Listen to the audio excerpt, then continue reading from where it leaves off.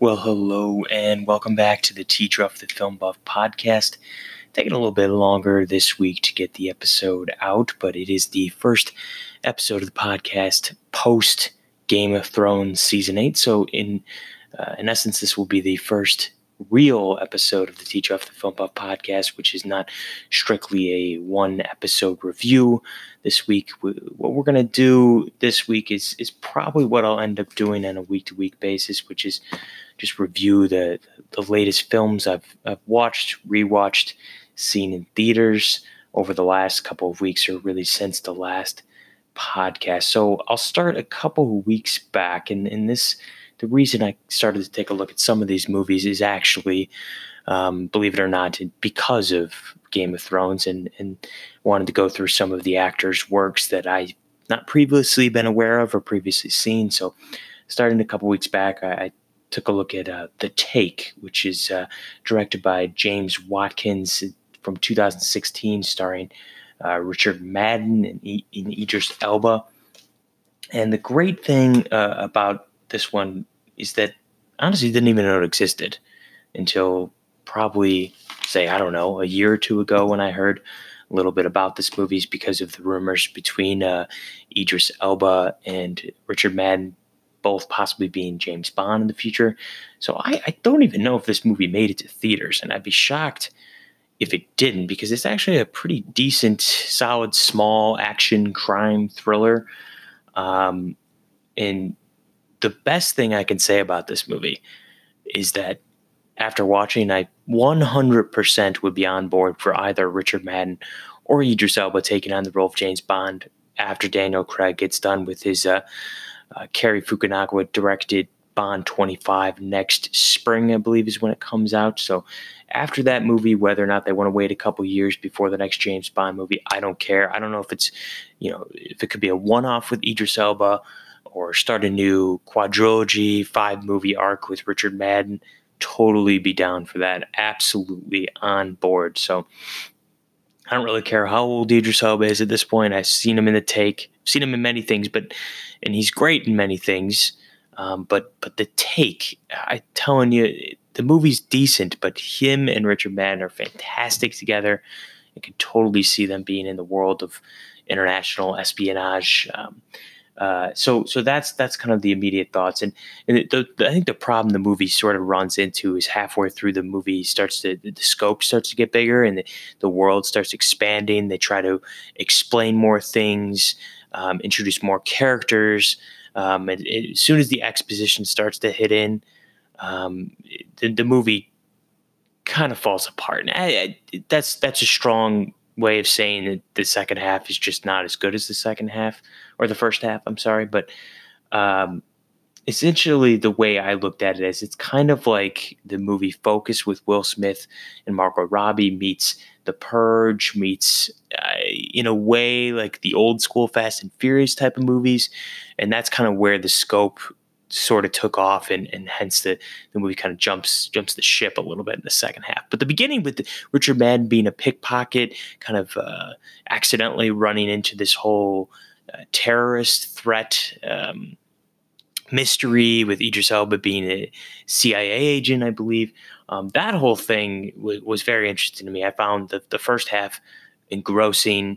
Loved their performances, loved where the story was going. Then it just kind of went a little bit too much off the rails in the second half, but I'd still come around and give it a 7.1 out of 10. So decent movie, worth checking out. I would have seen a trilogy of these if they were to make them, but I just don't think the movie made any money if it was in the theaters at all. So that's the first movie we're going to tackle.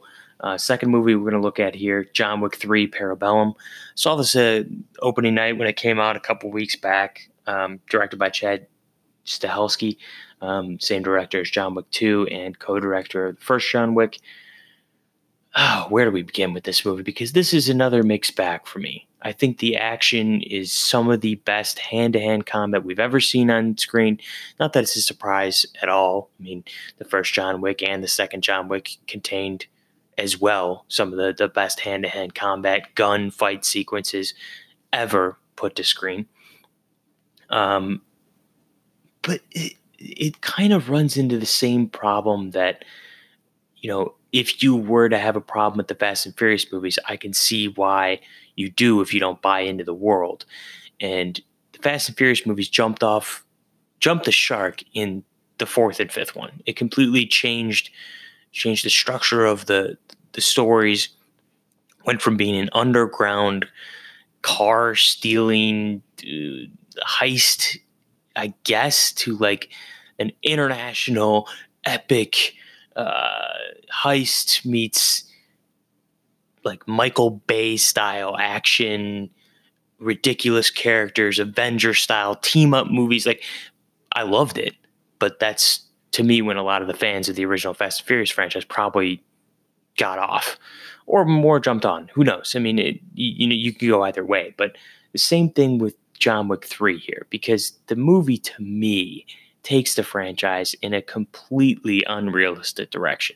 And I'm rewatching the second John Wick actually the last couple of nights. The commentary between Chad Stahelski and Keanu Reeves, and while it's a solid commentary, they kind of do mention in there some of their plans for the future movies, and John Wick 3, of course, in the works at the time of the commentary, and kind of how they wanted to keep expanding the world, keep all the fans on their toes, and with adding more action and high stakes. And I don't know, the first movie was, to me, probably where it excelled the most, with being a single story.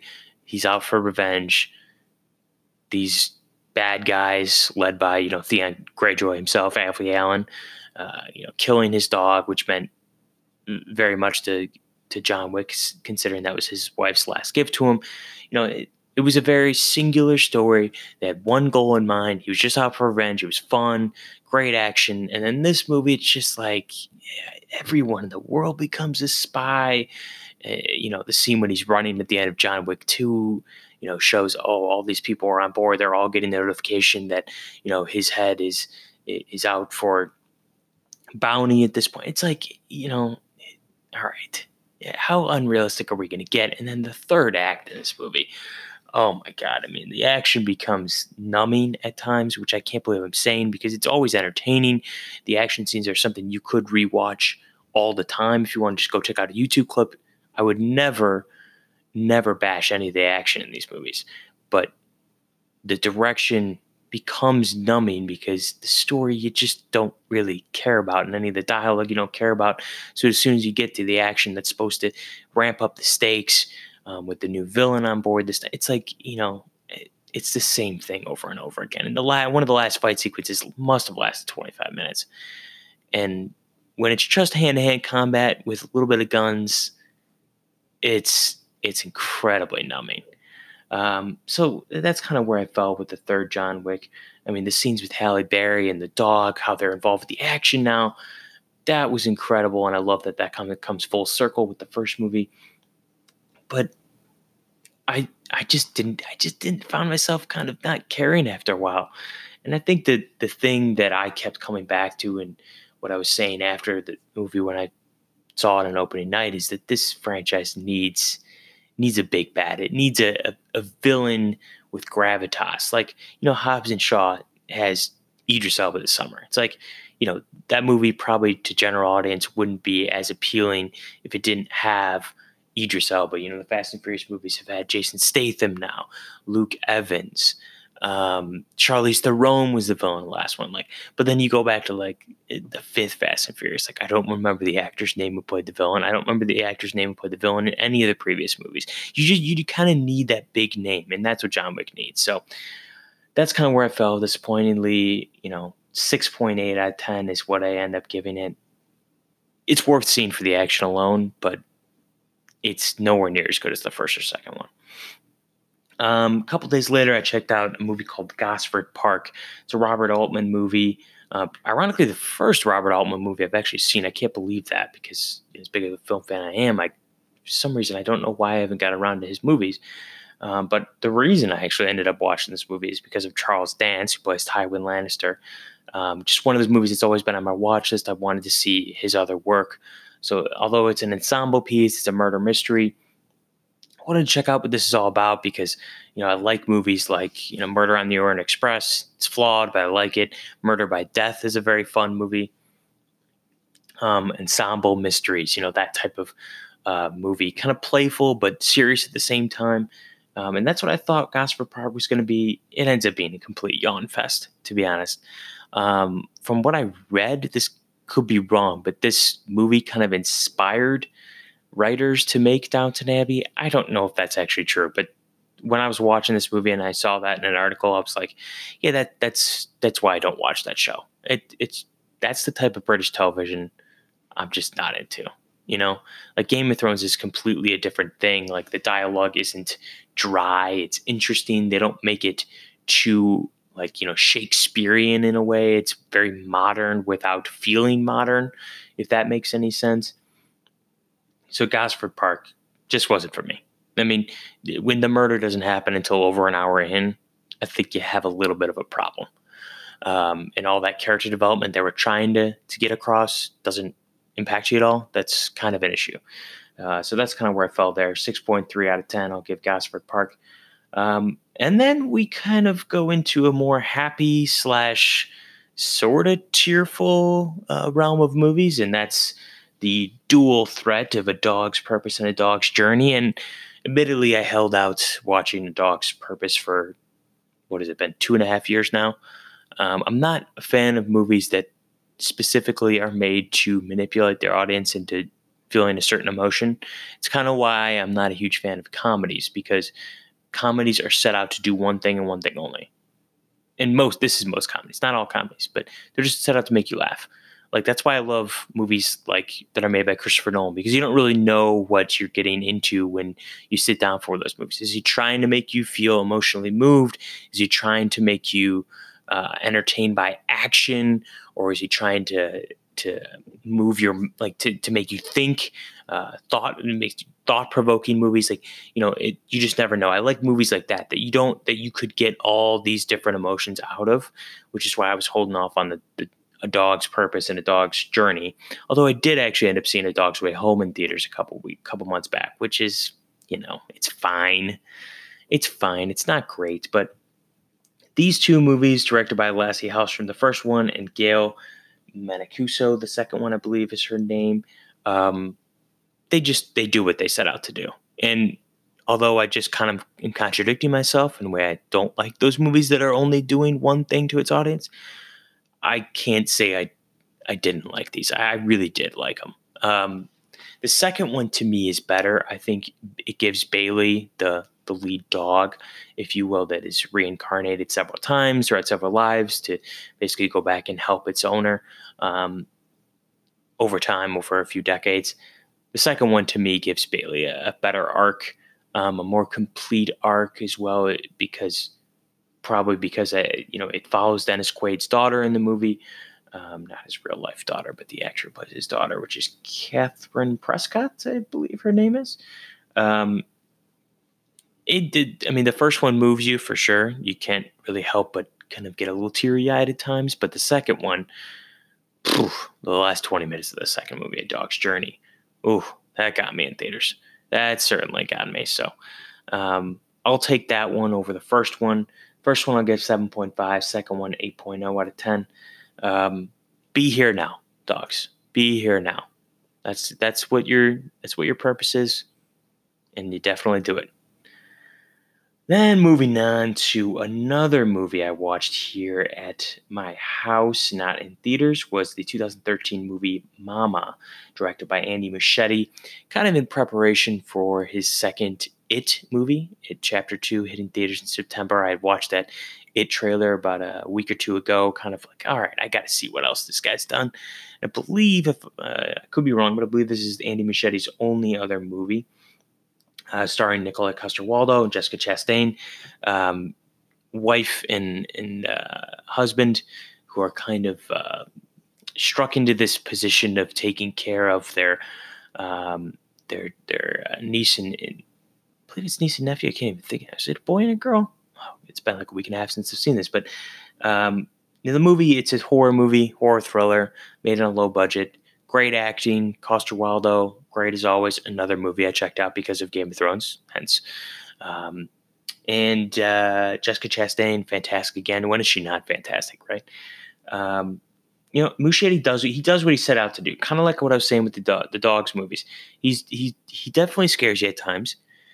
He definitely throws you, but ultimately the movie is derivative. You kind of feel his influences from other movies, or even when you go back and look at it. There's things that he does in Mama, especially the way he moves, or I'm sorry, the way the character of Mama moves in this movie. Very similar to the way Pennywise moves, especially when he gets out of that fridge in that one sequence in the first movie there. So you can certainly see his style sort of building in his directorial debut here, but the movie doesn't. It's not like memorable or anything like that. I think it's certainly a forgettable horror flick. But it does its job. So if you're setting out to get scared, I think certainly it'll do that. So let's see. Moving on. What do we got here next? Well, about a week ago now, I did actually see Aladdin. This, for all the movies that Disney has made into live action form, this is probably the one I was worried most about, admittedly. Dumbo, definitely different. Tim Burton took a different approach with that. Kind of, almost you kind of like that movie went a different direction. The original movie's only like 60 minutes long, so I kind of liked that he added more to it. The story's not great in Dumbo, but with Aladdin, considering it's directed by Guy Ritchie, you can immediately when I heard that he was directing a couple years ago, I think it was early 2017, right before his King Arthur came out, you could certainly see why he's attracted to the story of Aladdin, kind of a street guy. All of his movies have those moments where they have scrappy characters, thieves. You could see it in Lock, Stock, Smoke and Barrels. Or Snatch, which I'm not a huge fan of either of those movies. I do actually kind of like King Arthur, though. I didn't think it was as bad as everybody said. His what was it called? Legend of the Sword or something like that. But again, you could certainly see why he was attracted to Aladdin. But can he pull it off? Can you replace Robin Williams? The answer is no. But you do your best job with hiring Will Smith, who I think is probably the best part of the movie. The trailer didn't help his cause, didn't help the movie's cost at all, or cause. But I think you kind of grow to like these characters in the movie. I like the world that Guy Ritchie set up. It's different enough than the original to separate itself. And I definitely did buy into Will Smith as the genie, Naomi Scott as Jasmine, and Mina Massoud as Aladdin. After a while, you do kind of buy their chemistry, as much as it. You have to put aside that this is a different interpretation. This isn't the 1997 movie. It's a different interpretation. Jafar is way different than he was in the original movie, probably rightfully so. You don't want him being this creepy old guy pining over this young princess trying to marry her. He doesn't do that in this movie. He more or less just wants the throne for himself, not really interested in Jasmine or the Sultan. And he does manipulate the Sultan's mind a little bit, Jasmine's father, but it's not as goofy as the first movie. And the visuals are fantastic. I love the production design, and if you can get past the fact that you kind of know it's on a big set, they're not filming, overseas or anything. As far as I know, there's no way they did. This is definitely on the Disney lot or one of the Disney lots in one of the states here. This is, but I love it. I mean, you could feel that world, Jungle Book. You can feel the world. Cinderella. Kenneth Branagh did a great job of bringing that movie to life. Beauty and the Beast, although that's also a movie that you could feel is filmed on a production set. The way that they're setting up these live action worlds is impressive. Same can't be said for that Maleficent 2 trailer, I'll tell you that right now. But no, I mean, I enjoyed Aladdin more than I thought. It takes a while to get into it. It takes a while to buy into the performances. Um, but I liked it. The songs were decent enough. I would have liked to see A Whole New World go on for like another minute or two. It seemed like it was only 2.5 minutes, but maybe that's as long as it is in the original. I'm not sure. The new song that they had for Jasmine was good. I wasn't blown away like everyone was saying, writing in articles that it's a great new song, but I enjoyed it. So that's Aladdin 7.3 out of 10. I'll give it. The very next day, I did end up seeing Brightburn in theaters, 2019 movie here, directed by David Yarovetsky, starring Elizabeth Banks, David Denham, and Jackson A. Dunn. It's a family. This kid it's essentially the story of Superman. They don't play him as an adult. He's what is he 11 or 12? I think is when the story kind of takes place. But Elizabeth Banks and David Denham play a couple who raises this kid who has supernatural powers. Literally the same exact powers as Superman. I mean, the font in the trailers is exact same as Superman or Man of Steel. Same thing with the font in the movie. It's almost too blatant, to be honest, and I don't believe this is a Warner Brothers movie, so it feels weird. And I know that they weren't necessarily trying to hide their influence with Man of Steel or the Superman mythos itself, but I don't know. I think in order to buy into the story and the twist they're going to tell with him being actually like a really evil kid and killing people in the movie, you kind of have to like the kid at first. You have to, if you're going to feel anything when he makes that turn to evil, you have to actually like his presence, like his relationship with his family. And I like the couple of Elizabeth Banks and David Denham. They're a good couple together on screen. But I did not buy into, I mean, whether it was the kid's performance or just the writing in general, I didn't buy into it. So I think the movie's fine. Certainly, some of the visuals are cool for being a low budget movie produced by James Gunn. So I guess you get that. Written by his brothers, I believe, as well. So it's got that quirky cult following feel to it almost, but not for me. Not for me. So I'd give that a 5.8 out of 10. Next, probably shouldn't even have watched this movie. I know right when I clicked on it on Netflix, it wasn't going to be anything good, but I'm a sucker for Chris Evans movies. So I did watch 2014 movie. No, not Snowpiercer. No, not Captain America the Winter Soldier, but the 2014 movie Playing It Cool, directed by Justin Reardon, which I believe is his literal only directing credit on IMDb. So that kind of goes to show you how good the movie was, or lack thereof. Starring Chris Evans, Michelle Monaghan, Anthony Mackie. Who else is in this thing? I mean, among others, Aubrey Plaza is in this thing. Here's the thing. Look at the movie's title. It says Playing It Cool. So you think, what does that actually mean? Is he trying to play it cool in a relationship, not buy into falling in love, that sort of thing? Like, oh, I'm not going to fall in love. That's not for me. Well, I'll tell you right now, that title is almost too meta because the movie tries to play it cool in that it's not a cliched romance. It's very different. It's written like Man Up and all these other very inventive 500 Days of Summer, all these very, very inventive romances of the last 10 to 15 years that they just don't make them good anymore, to be honest.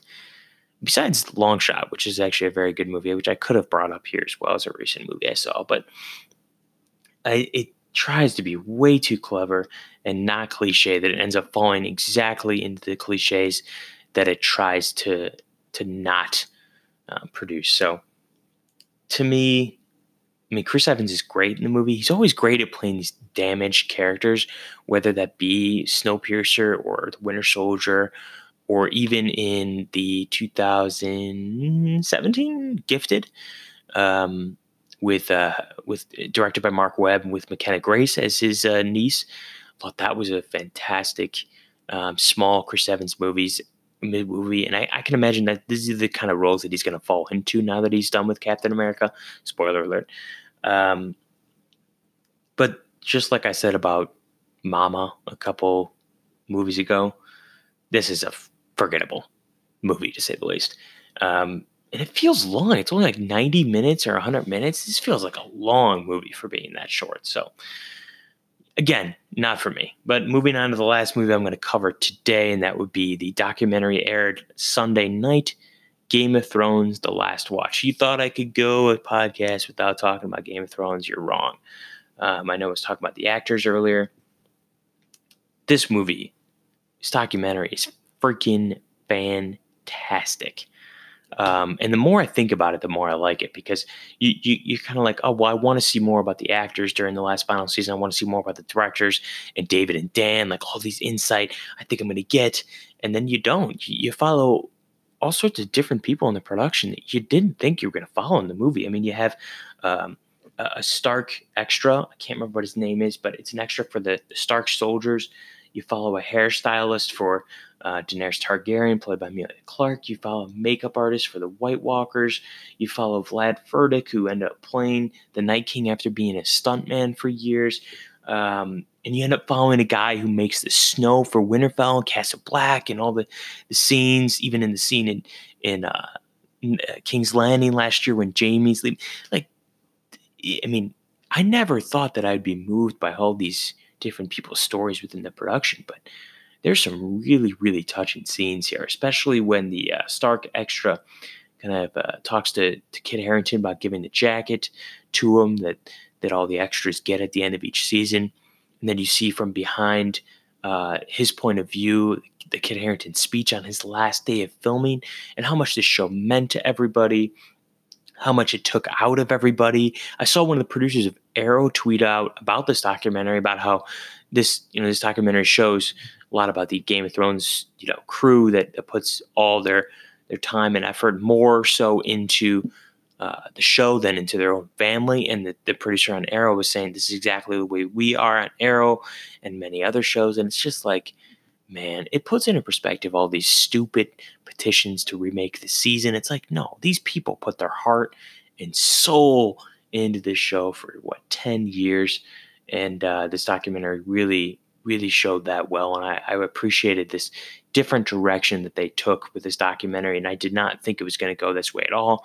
But I should mention that table read that they showed, because, wow, you get that insight that Kit Harington really didn't read the scripts at all before he went to that final table read.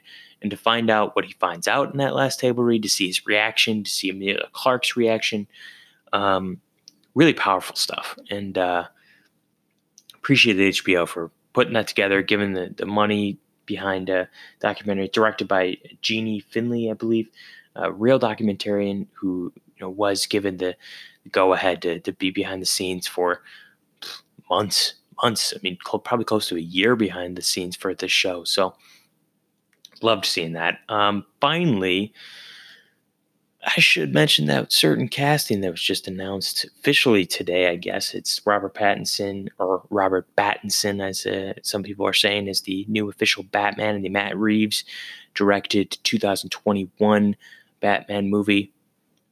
Gotta say, I'm getting more on board every week that goes by. It was a couple weeks back when they first reported it, more on board, especially when you see that he's up against Nicholas Hoult. Sorry, don't see Nicholas Hoult as Batman. I don't really see Robert Pattinson as Bruce Wayne anyway. I don't know that he has that warm side or that charismatic side to Bruce Wayne that so many other actors have shown. But I could definitely see him as Batman, especially if he bulks up a bit in the role. So we'll see where they go with that. I'm sure that there'll be more casting to come. I think next week we'll probably talk a little bit more about that Christopher Nolan movie, Tenet. Hopefully we have more details by then. But that's the episode today. The first ever episode, I guess, of the podcast that I was initially setting out to do. But I did like, starting it off with that Game of Thrones review. 6 straight weeks of those 6 episodes had to start off that way. I couldn't really think of any better way to start off the podcast than doing the reviews for Game of Thrones. So in the weeks to come, we'll probably focus more on the movie news, TV news, movie news, whatever it may be. Maybe some short reviews of the Big Little Lies episodes, because I'll definitely be watching that live. But it'll probably be structured the way I structured this week's episode, which is just more of a movie review, catch up, a roundup of sorts of the movies that I've seen in the last couple of weeks. So that's the show today. Whoever's listening, I appreciate it, and we'll see you next time. Thanks.